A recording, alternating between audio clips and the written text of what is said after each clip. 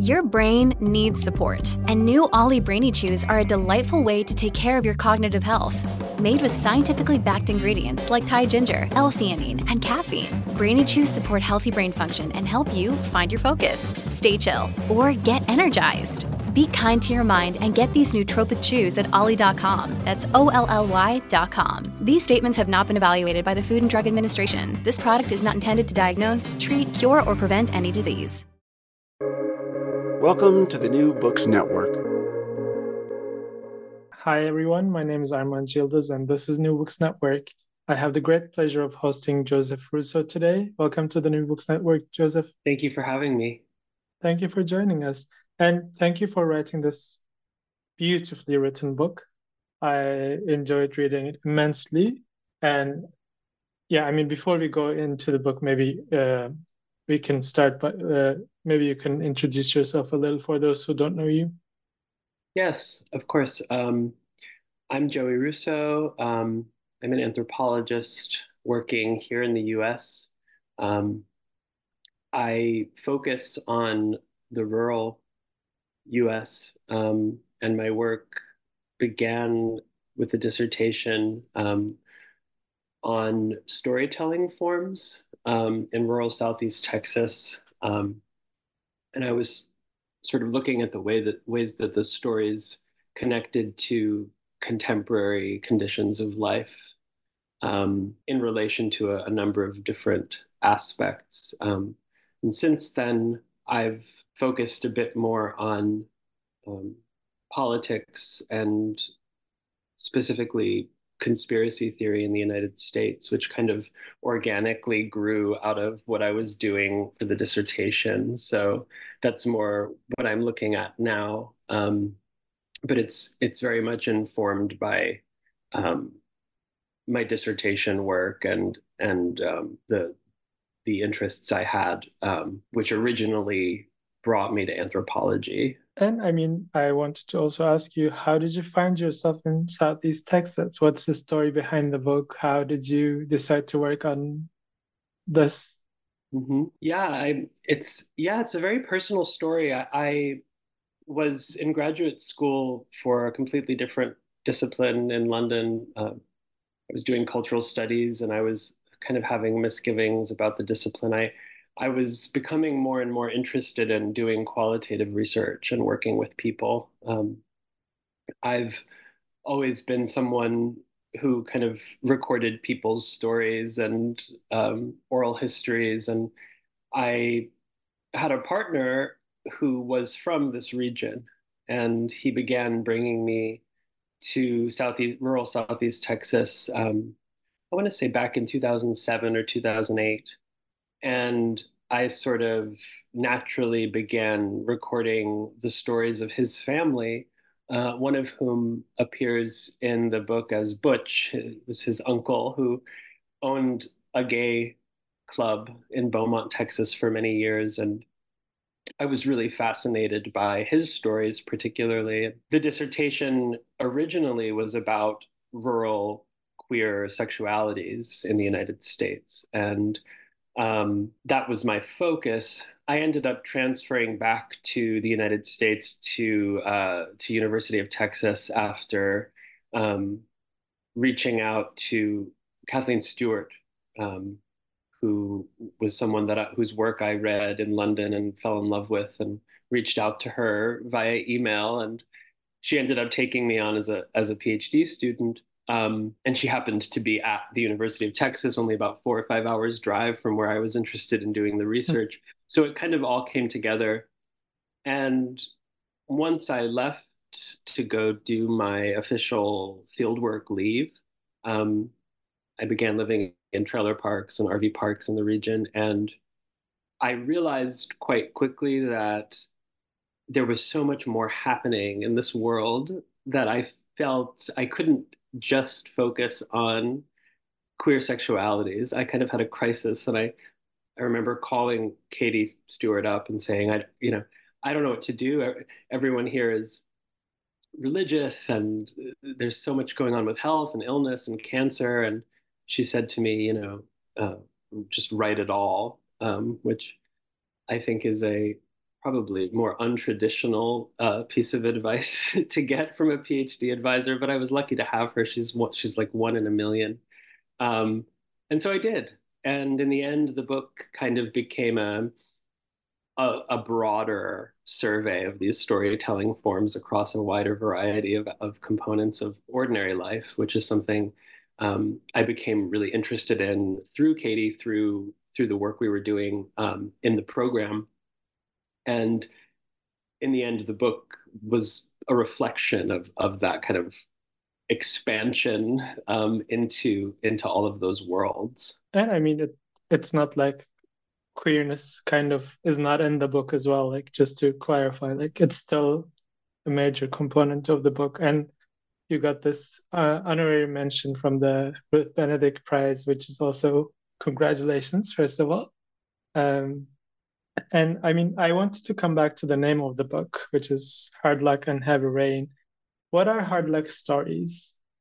You refer to these stories as hard luck stories in the book, and I was wondering what brings them together. Yeah, so I think about these hard luck stories as forms of verbal art, something I got from the work of Richard Bauman, another really famous folklorist in the US. And I at first was just really entertained and moved by the stories themselves, but I began to connect them to um, more specifically the conditions of life under late capitalism in the U.S. And I thought about them as kind of um, reflecting expressively reflecting the sort of conditions of death or the force of death as a kind of poetic force always sort of looming around us um, that ends up being verbalized and really performed in the storytelling forms there. So I saw them then not only as entertaining but also as these almost kind of diagnoses of how life is affecting human beings today and really kind of perfect um, tidbits or pieces of data, right, for the anthropologist who's we love stories so much, and it's these are anecdotal, but they're also really almost universally relatable. I found in most cases.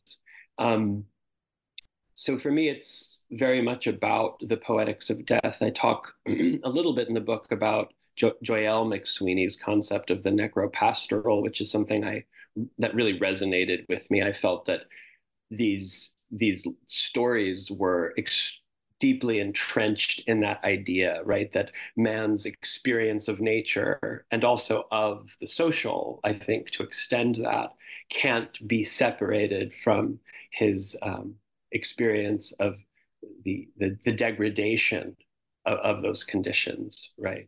So it's kind of a performance, an imminent kind of performance of the experience of death that we as human beings today feel, surrounded by at a variety of levels, right? Socially, in terms of class, in terms of our environment, our politics.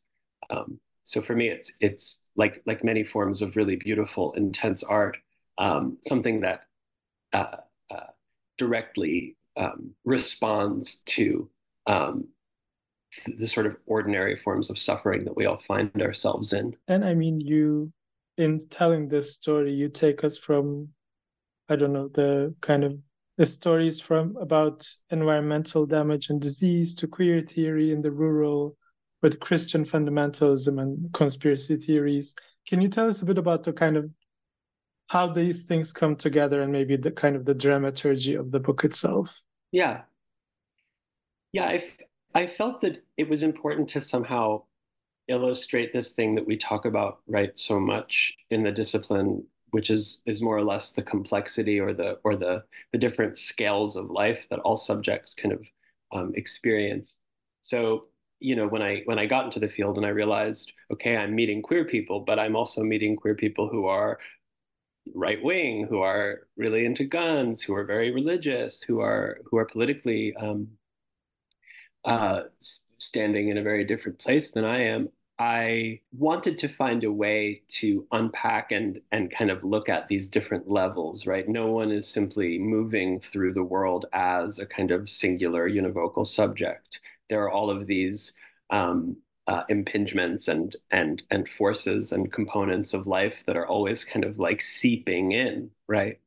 And so I my attempt there, and I think I sort of got it in certain parts, was to illustrate that through the writing itself. I wanted the writing to kind of become infected, as it were, by like these ideas and these feelings, and to show not only to tell but to show how the atmosphere literally is like seeping into the lungs, but also the experiences, the consciousnesses of these people, right?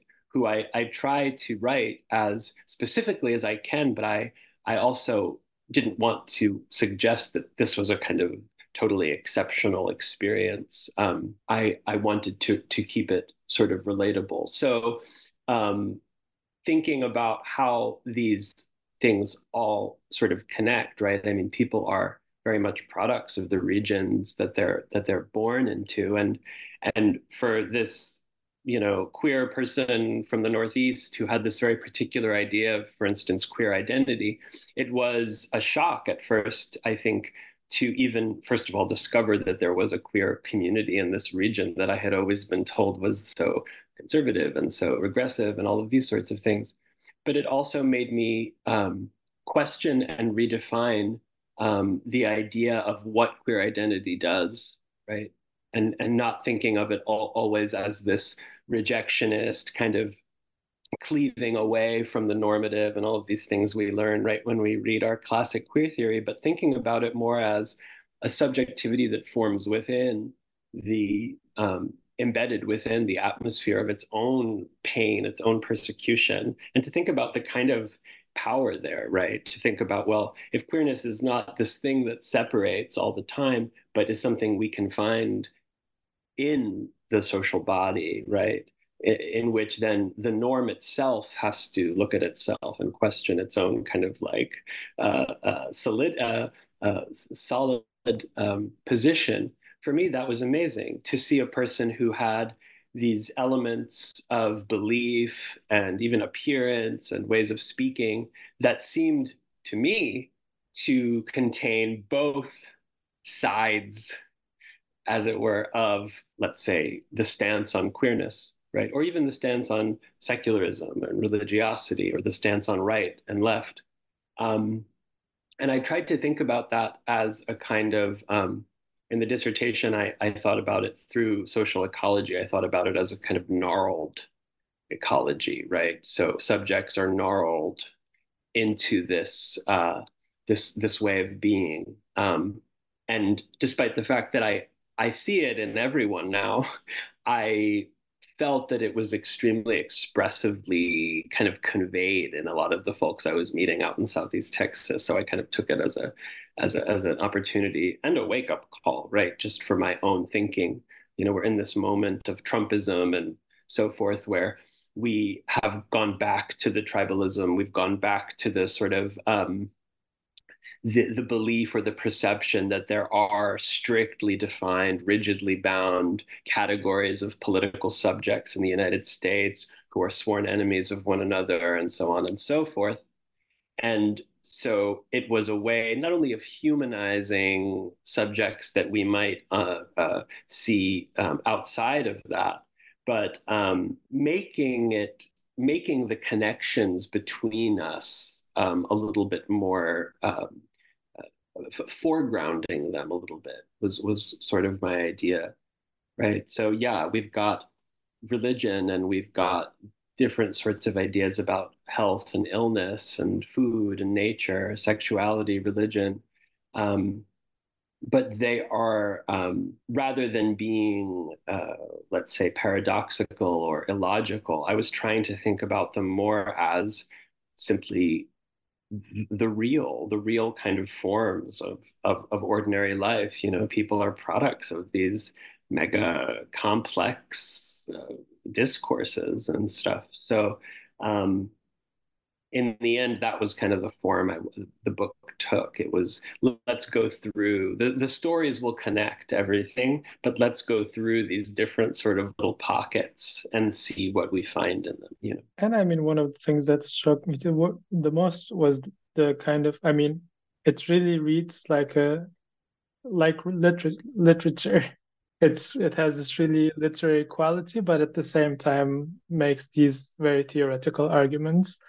How did you kind of find this balance in writing? Yeah. Well, first of all, thank you so much. I really appreciate that reading, and it makes me feel better that maybe some of my intentions were conveyed successfully in the book. I mean, you know, I always had the inclination to write and to narrativize the experiences that I was having in this way. And I think, you know, I had this long, experience meandering through the academy and trying to find my place. And it wasn't really until I met Katie Stewart that I had a mentor who encouraged the synthesis of my more literary, creative writing interests and theoretical interests. You know, I really do have to thank her for her writing seminars, which, you know, anyone who's ever taken a course with Katie can tell you. She foregrounds the writing above everything else, and she listens. You know, her classes are run as writing workshops, and so she listens really actively to the reading. We all read like 500 words a week, and she tells you these incredible things about your writing and thinking that you're going, oh my gosh, that was buried somewhere. Wow, you know, she sort of pulled it out of me. So over the course of the few years before I went to do the field work, I was developing and being really encouraged by my mentor to synthesize that writing, those different forms of thinking and writing. Um, and yeah, you know, it remains a rather controversial approach in the discipline. I always say we're like this discipline of leftists who have a very conservative approach to method, right? Um, so I was very lucky to have that kind of guidance. And then once the dissertation was written and I began the process of sort of transforming it into a book manuscript, which took me about a year, I really leaned into it. I was revisiting a lot of my favorite, you know, Southern writers. I was revisiting James Agee. I was revisiting Carson McCullers and uh, uh, Faulkner and so forth. And I sort of leaned into the voices that were remaining with me from the field. You know, I had hours and hours of footage, audio from my friends and informants in Southeast Texas, and I was hearing the kind of poetic resonances in their work, in their words.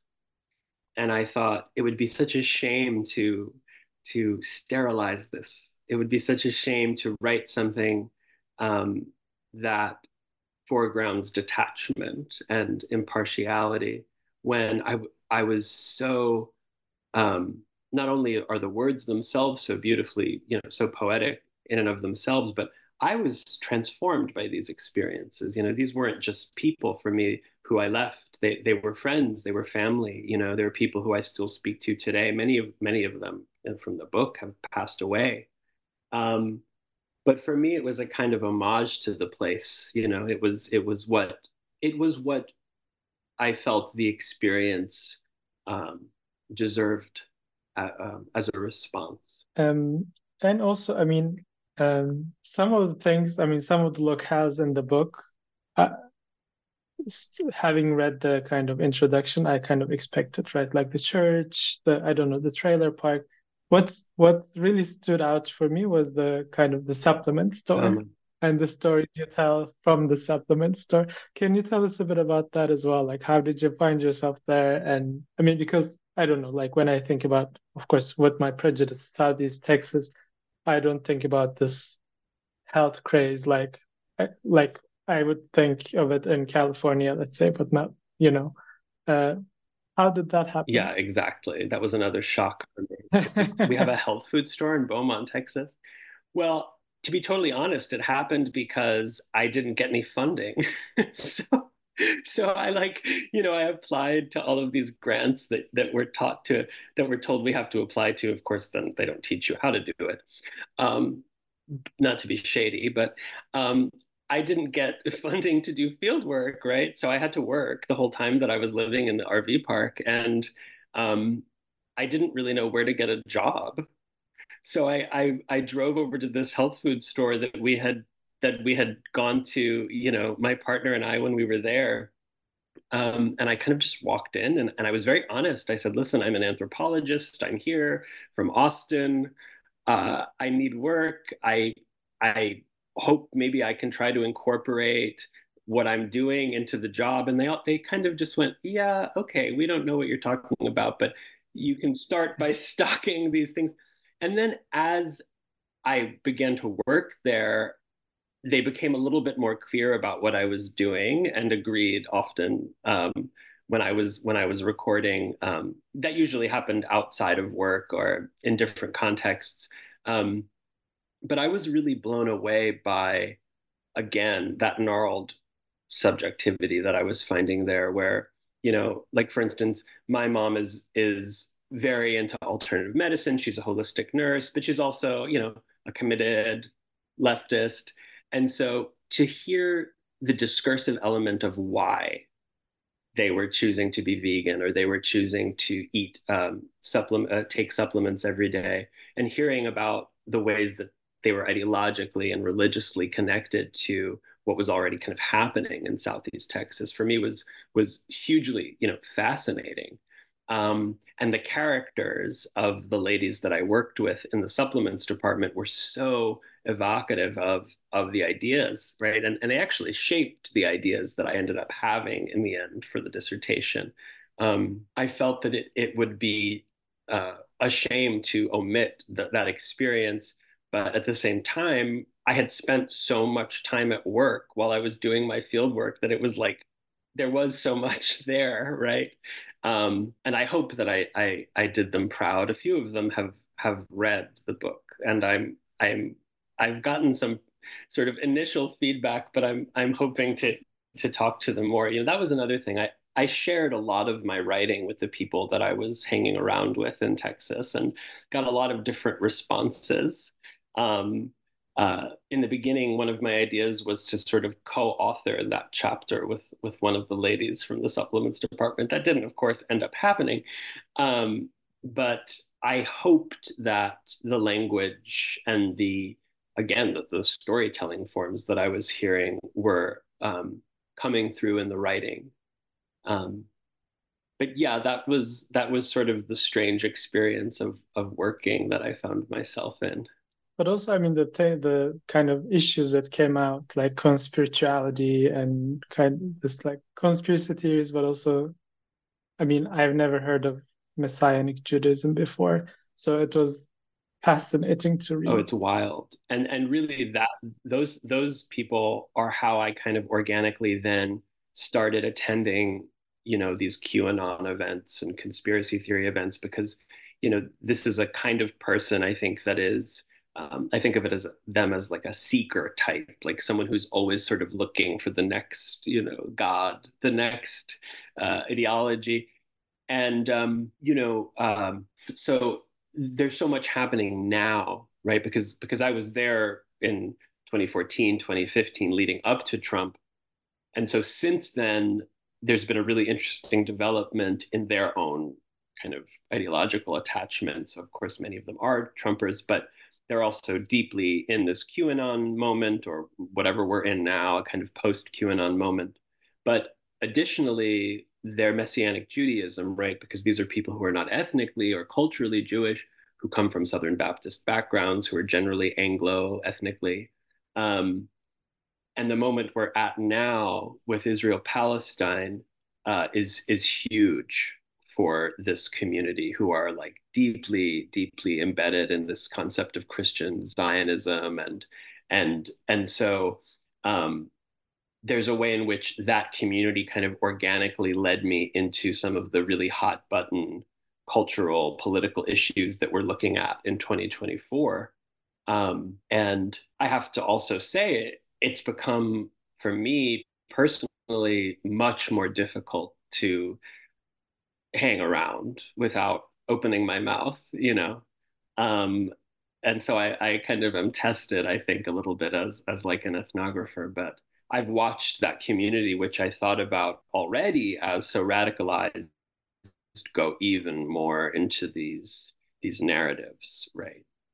So they were really the that chapter of the book is really the one which has led me down the path of kind of where I am now and what I teach now. And where is field for you now? Like, is it still Southeast Texas when you work on conspirituality, or I'm Yeah, sure online a lot of digital material has come into the play as well. right. It's mostly been online since COVID. I haven't been able to spend an extended period of time in Southeast Texas since then. I've been back and done little pieces of research. I went to Austin last summer to try to check out what was going on there with the sort of alt-right developments that are happening in the city, really wild stuff. The place is totally transformed. Um, but I take little trips here and there when I can, you know, as a contingent faculty member at now three different universities. I don't have a lot of time. But for instance, I spent a little bit of time in rural Wisconsin trying to do some work there. The thing is that now this stuff that we've thought of as fringe conspiracy theory thinking has become disturbingly a kind of universal paradigm, political paradigm. So you see it and you hear it everywhere. I don't have to go to Texas anymore to hear about why, taking a vaccine will give me, whatever disease, or why, Thoth, the god of the Egyptian god, is still with us and a geneticist. I mean, the stories just go on and on. But it's kind of it's like everywhere, and not only on the right. I think modern conspiracy theory has really done a great job of drawing in the left. And I mean, this kind of brings me to my last question, which also something from your introduction. You talk about how anthropologists sometimes have told you that you should work with quote unquote these people. Can you tell us a bit about that and maybe how you respond? Because I mean, I do think this kind of work is extremely important as someone who would call themselves an anthropologist of whiteness myself. Yeah, no, I mean, it's kind of the meta, not to like overuse this meta, but it's it's something that I've learned as a kind of lesson in the process of trying to do the work and share the work with other anthropologists. We're a very nervous bunch. So it's like I would go to the AAAs or something and read a talk, and there would be people there, anthropologists, senior scholars, from in the field, and their questions at the end would be things like, well, what do we do about these people? And so forth, as though they were looking for some kind of tactic or solution. And of course, I don't have those answers. I don't even know if that's the right question. My suspicion is it really isn't. And even if it was the right question, my answer would probably be something along the lines of, "There's nothing you can do about it," right? Even the impulse to do something about it, I would say we would probably need to question. And the irony there is that I learned those lessons from the discipline of anthropology itself. I learned that those questions are authoritarian, reactionary questions, And here we are with these nervous liberals who've spent their entire career in Papua New Guinea, right, talking about why it's really problematic that they're even there and so forth, having this really personal, painful experience listening um, about this other form of otherness that they see in their own backyards, that they probably deal with when they go to family reunions and so forth. This I call it the near other, right? In terms of whiteness in the academy and the modern subject, the anthropological subject, who can't comfortably ensconce this subject far away in all of these classic terms, but is abraded by it, affected by it. And so um, it brings up a lot of questions, not only of whiteness, but also class, this thing that we never talk about unless we kind of force people to talk about.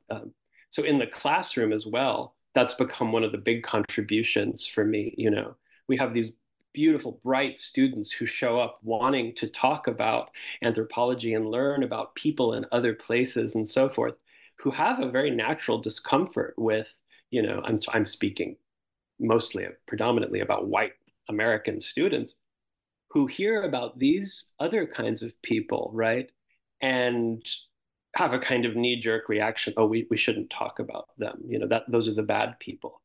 And so for me, I try as a teacher to draw out the kind of naturalized hypocrisy in something like that, in an impulse like that, and I do these little tests where I'll screen Maya Deren's Divine Horseman showing Haitian voodoo, and then I'll screen Holy Ghost people showing American Pentecostals speaking in tongues, and I get the different reactions, and they say, oh, the voodoo, and it was so beautiful, and the movement, and then, oh, these people in the church, and that's disgusting, and they're letting the snakes bite them, and I say, so tell me about how and why these two films affected us so differently, right? And we start to kind of unpack that question of the bad white, this type that we have in our political imagination.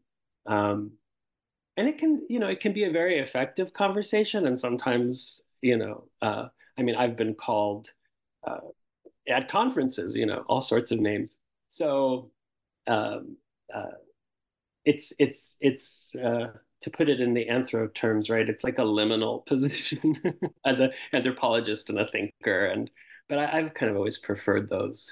Well, thank you so much, Joseph, for joining us today, uh, and giving us the chance to talk about your wonderful book, Hard Luck and Heavy Rain: The Ecology of Stories in Southeast Texas, that came out of Duke University Press last year, in 2023. Yeah. Armand, thank you. It was an honor.